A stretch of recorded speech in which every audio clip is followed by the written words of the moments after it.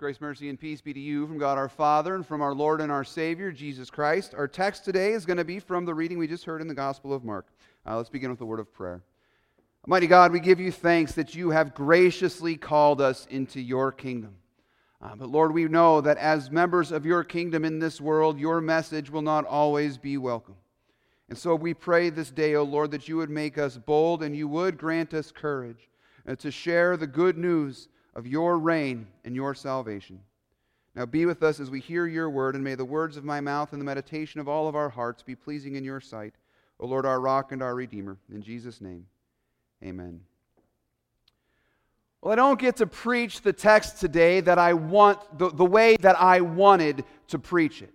I don't get to deal with this text in the way that I wanted to deal with it, because I wanted to deal with it in a way that I think was generally kind of fun and maybe a little bit safe. Here's what I wanted to do. Let me tell you what I wanted to do with this text today. I wanted to look at this text today and use it as an opportunity for us to do a Bible study on the idea of the sea in the Bible. Now, I know this sounds very exciting to you, and it would have been. It would have been a lot of fun. We think about the sea and the water throughout the Bible, and there's all kinds of interesting things we find. For example, when you go to the book of Genesis, at the very beginning, what's the Spirit of God doing? He's hovering over the waters. And before God speaks order and design and creation into existence, here is the Spirit of God hovering over chaos and disorder, the sea. Or like when God is going to pour out his wrath on the creation in the book of Genesis, he drowns it in a sea, saving only Noah and his family, 8 people in all. Or we can think of Jonah. We remember old Jonah, right? When he wants to run away from God, where does Jonah go? He runs to the sea. He runs as far away from God, he thinks, as he possibly can. And he jumps into the sea to die, only to be swallowed by a whale and spit back out on the land. We can go throughout the whole Bible doing this. We could even get to the book of Revelation, where the sea represents the home of all that is evil and bad. Out of the sea comes things like dragons and beasts, to the point that when you get to the new heavens and the new earth, the sea is symbolically removed because there will be no more evil or sin there. You look at this role of the sea throughout the scriptures and you find wrath and punishment and disorder. So that today when Jesus calls these disciples, Peter and Andrew and James and John, to be his followers, where does he call them out of? The Sea of Galilee. He takes them, in other words, symbolically speaking, from the place of storm and disorder and calls them into the sure foundation of his salvation. He frees them from the chaos and calls them into the comforting peace of his presence. And then he sends them forth into the world to do the same thing, sending them out as fishers of mankind to bring them all from the sea and the chaos of sin into the safe, secure presence of Jesus Christ. He's done this for you when he drew you from the waters of your baptism and now sends you forth with the gospel as well. That's how I wanted to preach the text today. I like that sermon. I think it's a pretty good one still. Anyhow, that's what I wanted to do with it. Nonetheless, it's interesting. It's theologically engaging. It maybe makes you a little more curious about reading your Bible. And that reading of the text and that preaching of the text is totally safe. And that's how I want to think about the Christian life, quite honestly. Theologically interesting and totally safe. But there's just this problem of reading the actual text of Scripture. There's this nagging verse here that, no fishing pun intended here, Jeff, that won't let me off the hook, you see. There's something here that we need to pay a little bit closer attention to, which is not safe at all. I want you to hear it again, because I think sometimes we may pass over this one too quickly. It's the opening verse. After John was arrested, Jesus came to Galilee, proclaiming the gospel of God.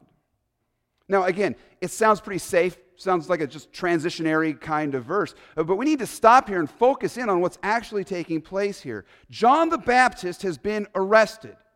John, the one chosen by God to be the voice crying out in the wilderness, preparing the way for the coming Messiah, the coming King of Israel, this great spokesperson for God, is arrested in the region of Galilee.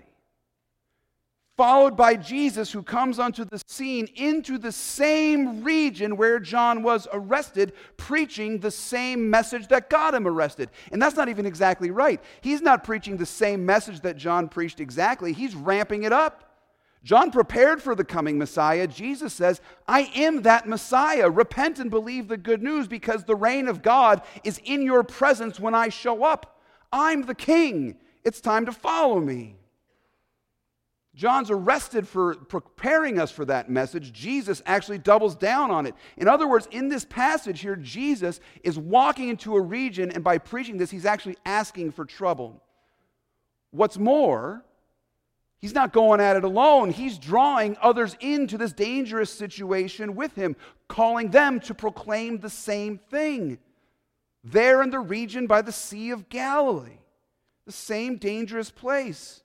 The place where prophets are arrested and made examples of. I mean, I want to read the text to you and say, oh, look how Jesus is saving these disciples from the chaos of life and bringing them into a place of peace. And I suppose theologically that's true in their relationship with God. They're at peace with God through Christ. But if you look at what's actually happening here in the history of the account, Jesus is pulling them out of the security of their jobs. He's removing them from a comfortable living in the local fishing industry. And he's calling them, as it were, out of their comfortable beds into the fire. This is Jesus calling them to do and be anything but safe in this world. For Jesus has called them into a very dangerous following, to follow him in a world that does not welcome his message, that does not welcome him. And the reality is, this call from Jesus hasn't changed. For the world's attitude towards Jesus hasn't changed. And you and I, who have been called and saved by Jesus Christ in our baptism, have been called out of the water into the fire to follow Christ. We are living, as we know now, in a culture that is losing its fascination with the church.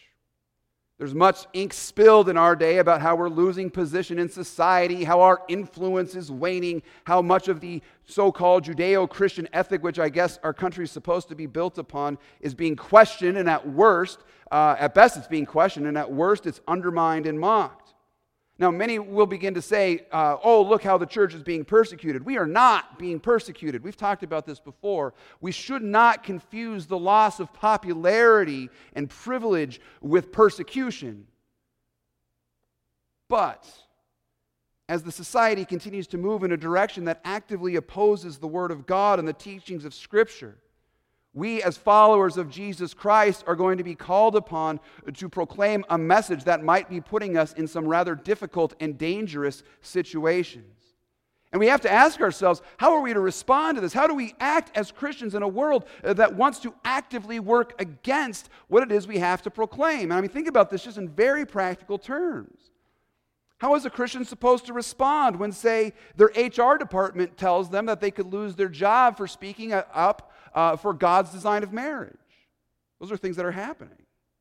What should our attitude be when we're mocked and made fun of at school for trying to stand up for our principles and for not, agreeing that the world is a cosmic accident, but that it actually is designed by God or whatever?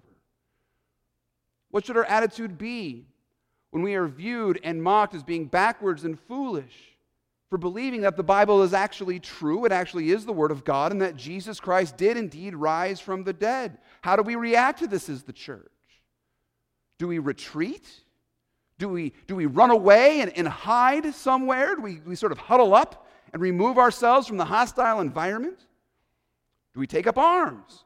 Do we lead activists and join activist campaigns and try and take back what we think is rightfully ours? Is it fight or is it flight? What I want you to notice today in our reading from the Gospel is that when it comes to the Lord Jesus, he doesn't seem to choose either of these options. See, Jesus has come to usher in the kingdom of God, whether the world wants to welcome him or not. He's come on a mission to rescue sinners from the judgment and wrath of God. He's come to forgive and show mercy to his enemies and to create for himself a church by means of preaching and baptism. So he's going to preach and he's going to send out his followers to baptize. And he's going to usher in this kingdom not through a violent uprising, nor by organizing this sort of secret society of saints. No, he comes and he goes public. He preaches the good news, even if that means he's got to do it in a hostile environment. And it is really quite remarkable how Jesus does this, knowingly does this, in a place where he knows he will be opposed and ultimately crucified.